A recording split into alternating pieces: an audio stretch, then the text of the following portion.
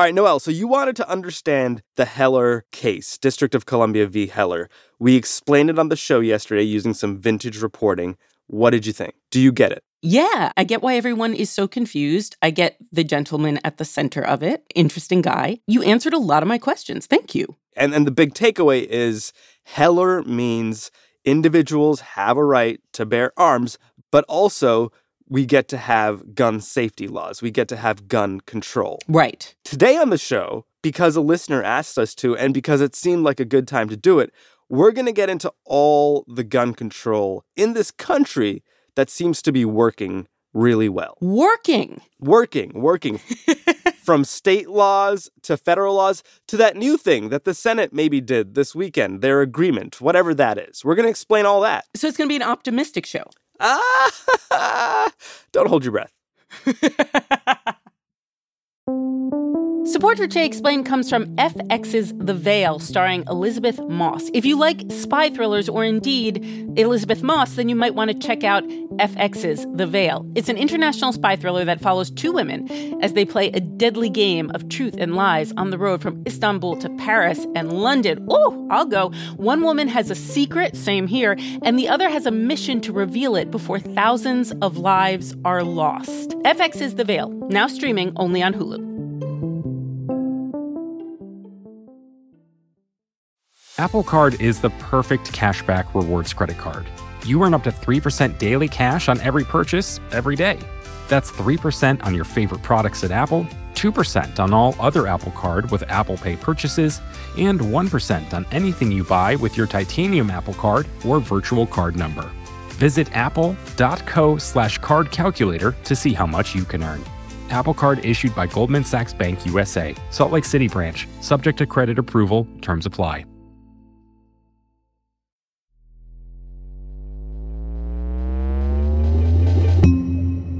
It's Today Explained. I'm Sean Rameswaram, and I know what the deal is in Texas, Wild West, don't mess, all my exes, etc. But I was still surprised to hear how the state's governor, Greg Abbott, answered a question about more gun control in the wake of the Uvalde elementary school shooting last month. People who think that, maybe if we could just implement tougher gun laws, it's going to solve it. Chicago and L.A. and New York disproved that thesis. It seemed an awful lot like he was trying to say if we had tougher gun laws, that wouldn't have stopped the shooting. And I was just thinking, that can't be right, can it? I don't think so. I highly disagree with that statement. Cassandra Krafasi is the deputy director of the Center for Gun Violence Solutions at Johns Hopkins University. We have at least 3 tools right now that exist at the state level that could have been impactful in this particular case. Tool 1. So, for example, had the state had an extreme risk protection order in place. Extreme risk protection orders, known as ERPOs, which allow family members and law enforcement to request a court order that prevents someone from accessing guns if they're worried the person might be at risk of harming themselves or others. Police or family members could have petitioned the court to either temporarily take his firearms away and or keep him from buying more for the duration of the order. And the key thing about these policies is that they're temporary. Does Texas have such a law in the books? Texas does not. Tool 2. Another policy that we've done a lot of research on are sometimes called permit to purchase laws or handgun purchaser licensing laws or purchaser licensing laws. These laws require that before somebody even walks into a gun shop, they first apply for and obtain a license from law enforcement. And this involves a more thorough background check. And then you'll start filling out the federal form 4473. That form asks for personal information like your age and address. It'll also ask about your legal history, including, are you a fugitive from justice? And we know that these laws are associated with a range of public safety benefits, homicide and suicide, as well as reductions in fatal mass shootings. Does Texas have such a law in the books? Texas does not. Tool 3. The third policy that we talk about are raising the minimum age to purchase or possess guns. In Texas, for example, you only need to be 18 to buy a semi-automatic rifle from a licensed dealer. In the state of Texas, it is legal for people who are 18 or older to buy long guns, such as rifles or shotguns. Texans must be 21 to purchase a handgun, though there are some exceptions, including for those 18 to 20-year-olds who are under the threat of family violence. And given what we've seen over the last few weeks with young people buying firearms and using them shortly thereafter, after turning 18, raising the minimum age to 21 when hopefully they may be slightly more mature, that could have been an effective policy as well. Again, Texas doesn't have that law either. But we had a listener named Hank tweet at us and ask us to go through actual current proposed federal gun safety legislation and maybe even a few of the more innovative state and local laws, he said. And it sounds like you're pretty familiar with a lot of what the states are doing on gun control. So I was wondering if you could help us here. What are, say, 3 states worth looking at when it comes to proposed gun control legislation? It doesn't sound like Texas is one of them. 3 states that come top of mind for us in our center based on our research are Connecticut, Washington State, and California. Okay. These are states that have been putting policies into place using data and evidence to drive their policy change instead of focusing on some of the rhetoric that we're hearing. Well, let's go through them one by one, starting with California. So California has policies in place that are informed by evidence and actually also enjoy pretty broad public support. So, for example, their age to purchase a long gun from a licensed dealer is 21. They have extreme risk protection orders that allow a wide range of individuals to petition the court to temporarily remove firearms. And they also have large capacity magazine bans. And so looking at the evidence, raising the minimum age is associated with reductions in suicide among young people. Extreme risk protection orders have been associated with reductions in suicide. They've been used in the context of domestic violence, which is a really dangerous time when partners may be trying to leave their abusive partner. And they've also been used in instances of mass shootings, and those individuals who were subject to an ERPO didn't go forward and commit that mass shooting. When states regulate magazine capacity, we see lower rates of fatal mass shootings and actually fewer victims injured if a mass shooting incident did occur. Let's move to Connecticut. I guess we're going in alphabetical order here. No matter where I chance to be, Connecticut is the place for me. Connecticut actually had several policies in place since the mid-90s. So, for example, they're one of the few states that require purchasers to get a license before they buy a firearm, which is associated with reductions in homicide and suicide and fatal mass shootings. They have had an extreme risk protection order-like policy in place since 1999. And that policy was used more effectively after actually the Virginia Tech shooting. Folks realized if we have situations like the issue in Virginia Tech, then we should probably use this. But that policy in Connecticut, the firearm removal law, was the inspiration, for lack of a better term, for some of the contemporary extreme risk protection orders. Connecticut also has a restriction on magazine capacity, which I think is really important when thinking about not just the firearms, but those accessories. And what's going on in Washington State? So Washington State is really interesting because they haven't relied solely on their legislature. So they have had gun safety legislation go through and be signed by the governor, but they've also leveraged their ballot initiative in order to make progress when it seemed like politicians were not going to take action. Washington State approved one of the toughest gun safety laws in the nation. The measure increases the age limit to buy an assault rifle from 18 to 21. It also imposes a 10-day waiting period for purchases. So that's another way that residents of states that want to see change, they want to see action, they can come together and leverage that ballot initiative if it's an option. So in the wake of what we saw a couple weeks ago in Uvalde and then before that in Buffalo, are other states looking at what states like California and Connecticut and Washington have accomplished and considering similar legislation? Absolutely. So we've seen Delaware is actively engaged in conversations. One of the challenges is, we don't want to make legislation solely in the aftermath of a mass shooting because mass shootings in the grand scheme are still exceptionally rare. They're terrible and we want to prevent them, but we can't legislate only with the eye towards preventing mass shootings. We need solutions that touch on multiple forms of violence. Suicides, everyday gun violence in cities, what have you. Yeah, a lot of folks don't know that the leading cause of firearm death is actually suicide. It varies from year to year. In 2020, about 55% or so of gun deaths were suicides. And so when we focus solely on mass shootings, which are about 2% of all gun violence, it can feel like we're trying to fight against something that almost seems inevitable, but we have policies that can touch on multiple forms of violence.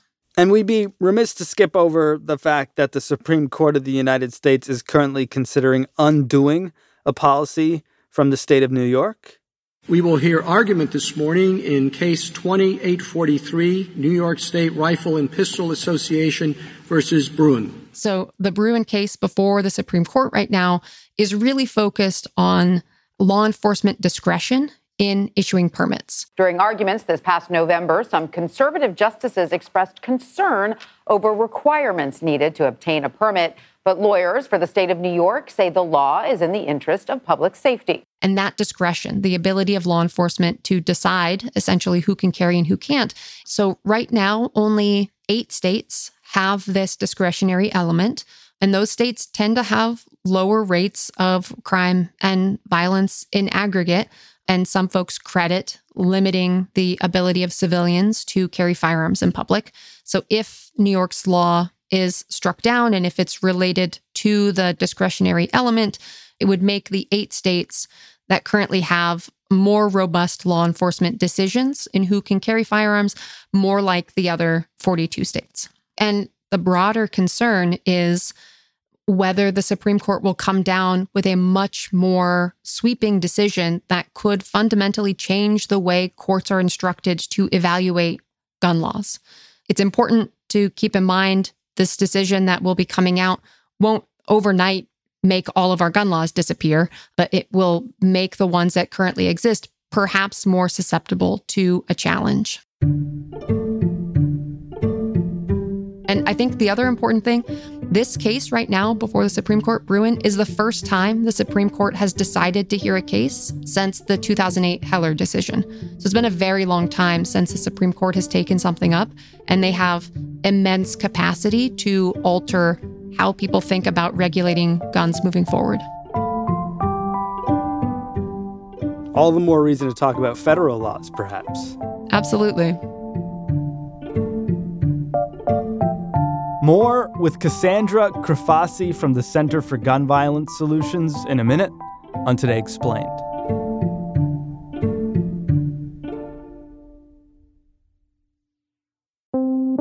Support for Today Explained comes from Mint Mobile, the only cell phone that tastes good. When the deal is too good to be true, there's probably a catch, right? That incredibly cheap flight to Europe?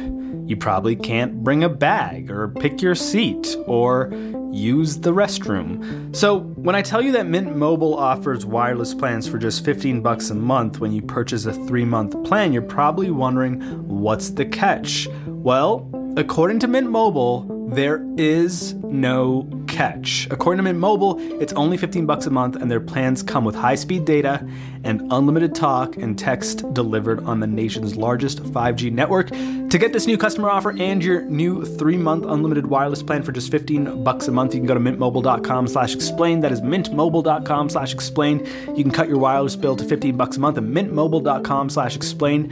$45 upfront payment required, equivalent to $15 a month. New customers on first 3-month plan only. Speed slower above 40 gigabytes on unlimited plan. Additional taxes, fees, and restrictions apply. See Mint Mobile for details. Apple Card is the perfect cashback rewards credit card. You earn up to 3% daily cash on every purchase every day. That's 3% on your favorite products at Apple, 2% on all other Apple Card with Apple Pay purchases, and 1% on anything you buy with your titanium Apple Card or virtual card number. Visit apple.co/card calculator to see how much you can earn. Apple Card issued by Goldman Sachs Bank USA, Salt Lake City branch, subject to credit approval, terms apply. So what do we do now? There's only one thing we can do. We have to get guns. Guns? It's the only way for us to be safe. Kyle, even if we thought it could help protect us, how are we all going to get our hands on guns? All right, cool, we got guns. So now what? Today Explained, we're back with Cassandra Krafasi from the Center for Gun Violence Solutions. We talked about the states. Let's talk about the Fed. Throughout the history of the country, I think a lot of folks have a misperception that gun policy is a new topic. There's really interesting and rich history of how regulated, if you wanted to go to a town, even in the Wild West, where people carried firearms everywhere. If you walked into town, you turned your guns over to the sheriff in many places because you weren't allowed to carry them around in town. Well, I guess that means you boys can read. So I guess that means that you saw the signs outside of town there saying surrender your firearms? Not a lot changed at the federal level after the Second Amendment until the National Firearm Act, and that was in 1934. There were concerns around gangsters, mobsters using machine guns to fight with each other, to fight with police. All right, Big Mouth. Well, you better get your hat and start running, see, because you're all through. Call up the papers and tell them that, you rotten, dirty lying copper. And so that act identified a set of regulated firearms. In the case of some of these firearms, new ones are not allowed to be manufactured. It's not that you can't own them, but the National Firearms Act said, if you want to own them, you can, but you need to pay a tax and you need to go through a more rigorous vetting process. So some of these firearms are machine guns, short-barreled rifles or shotguns, suppressors, actually, which people commonly refer to as a silencer, but there's no such thing as a silencer because it doesn't make it silent. It just suppresses the sound. But these types of guns you very rarely see used in crime or violence in the U.S. because there are so many safeguards and structures put around the acquisition of these that they just don't often fall into the wrong hands. And so I think that's an important thing to think about. We do have a history of banning certain kinds of firearms. Fast forward to 1968, there were several assassinations and assassination attempts that had occurred, and folks said, we need to put some policies and procedures in place. The Gun Control Act of 1968, just passed by the Congress and signed into law by the President, grants possessors of certain types of firearms 30 days of grace in order to register these weapons. And so a lot of the framework that we think of for who's prohibited, what characteristics might keep you from being able to lawfully buy a gun, that really was established in the Gun Control Act of 1968. It bars the interstate sale of all guns and the bullets that load them. It stops the sale of lethal weapons to those too young to bear their terrible responsibility.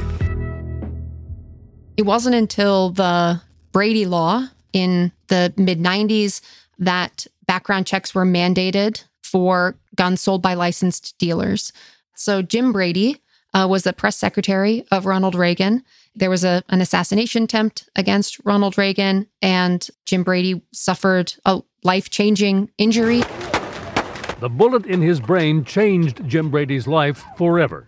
Brady was so seriously wounded that newswires reported his death. And so the bill is named after him. And this is what led to the creation of the National Instant Criminal Background Check System. The assault weapons ban went into effect in 94 as well. This day is the beginning, not the end, of our effort to restore safety and security to the people of this country. There were a lot of things coming together that were having people recognize that maybe there were some types of firearms that were too risky for people to have. And many of these weapons were banned, and then it was not renewed and lapsed in 2004. What happened to the assault rifle ban? It was this historic piece of legislation. Why did Congress let it lapse? Yeah, the assault weapons ban that passed in 1994 had what is referred to as a sunset provision in it, meaning that it would lapse after 10 years unless Congress took action to extend the ban. And there was a misperception that the ban was not effective. It was not keeping assault-style weapons out of the hands of people who shouldn't have them. And so folks decided not to continue it. I think one really important challenge that we face in public health broadly, but in gun policy and gun violence prevention specifically, it's really hard to measure what didn't happen. So it's really hard to articulate all of the violence that was prevented because of the assault weapons ban or the lives that were saved. But we have seen substantial increases in mass shootings since the lapse, particularly substantial increases in high casualty mass shootings. And now here we are. Congress is currently considering new legislation on gun control, violence prevention. What's on the table in the House, in the Senate? There are several things on the table. I think the House has taken a much more expansive approach to the kinds of things that they are looking at: increased funding, banning particular kinds of weapons, raising the minimum age for purchasing firearms, for example. The Senate framework, so it's important to note that they don't actually have legislation yet. It is framework for what would come out, bipartisan legislation. It includes a few things. So it does include expanding funding for extreme risk protection orders. It includes an enhanced background check for people under the age of 21 with an investigative period and accessing additional records. Some increased penalties for straw purchasing. Importantly, it extends domestic violence protections to dating partners, which has been an important gap. And it also better clarifies what it means to be in the business of selling firearms, which is an important loophole because private sellers under federal law are not required to be licensed. I think I saw analysis somewhere, maybe in the Times of New York, that said this falls dramatically short of what Democrats want, but is surprisingly more than Democrats thought they could get. That's an interesting perspective. I mean, I think there are three big gaps that I saw in what was put forward in the Senate framework. For example, the Senate framework does nothing to address Protection of Lawful Commerce in Arms Act, which is the law that gives the gun industry pretty broad immunity from lawsuits. It doesn't address an assault weapons ban or anything related to large capacity magazines.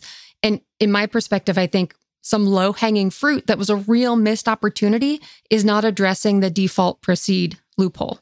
Right now, under federal law, if a background check does not come back within 3 days, the default is to sell the firearm in the absence of complete information, and then law enforcement would have to go take the gun away after the fact. And this happens around 5,000 times a year. Wow. My perspective is we shouldn't be pushing forward selling firearms in the absence of complete information. So, all told, this is significant, but nowhere near big enough, sweeping enough legislation that could change this picture of gun violence in the United States. Certainly, there is more that they could do, but too much of our focus has been on areas where we don't agree, and that makes it hard to get anything done. So the fact that we have a group of senators who have come together with this bipartisan framework and have said these are things that we're working toward agreement on, it's going to make it that much easier to do something else. And hopefully people will see we can put forward bipartisan legislation that can advance our efforts to reduce gun violence, and we're not going to be taking anybody's guns away. Let's set aside the politicians for a minute. What do the majority of Americans want? We see very broad majority support for several policies. I have to get on a soapbox for a second.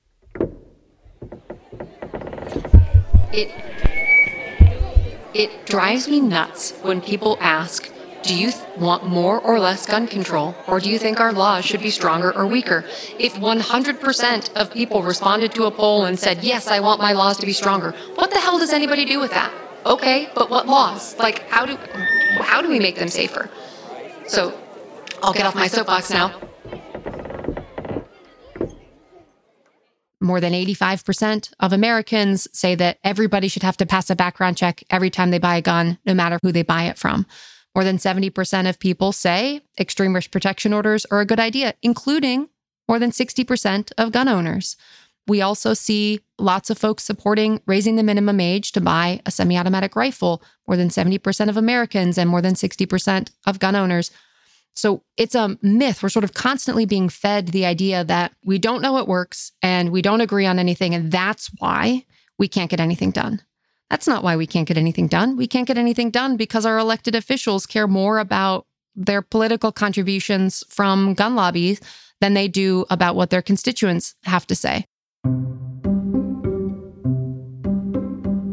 There are policies right now in states across the U.S. that have broad public support and can help us reduce not just mass shootings, but the everyday gun violence, domestic violence, suicide that we're seeing that contributes to us having had more than 45,000 gun deaths in 2020. Guns were the leading cause of death for kids in 2020, more than cars. But we have solutions. We know that there are things that work. We have the support, we have the tools, and we just need our policymakers to act. What you're saying is Greg Abbott's wrong. Greg Abbott is wrong, yeah.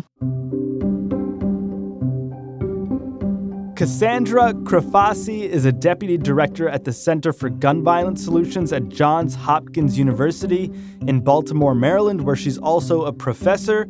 Our show today was produced by Professor Avishay Artsy. He had help from Matt Collette, Laura Bullard, Tori Dominguez, Paul Mounsey, and Dr. Efim Shapiro. I'm Sean Rameswaram. It's Today Explained.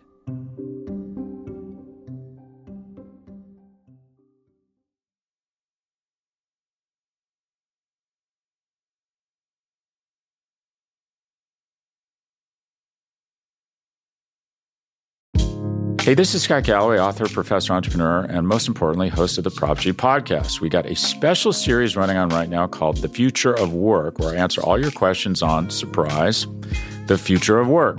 Questions including, what are we missing when we work remotely? Or how do we handle work-life balance when a major opportunity comes knocking? From the provocative to the technical, we're offering insights you won't want to miss. So tune in to The Future of Work, a Prop G Pod special sponsored by Canva. You can find it on the Prop G Pod wherever you get your podcasts.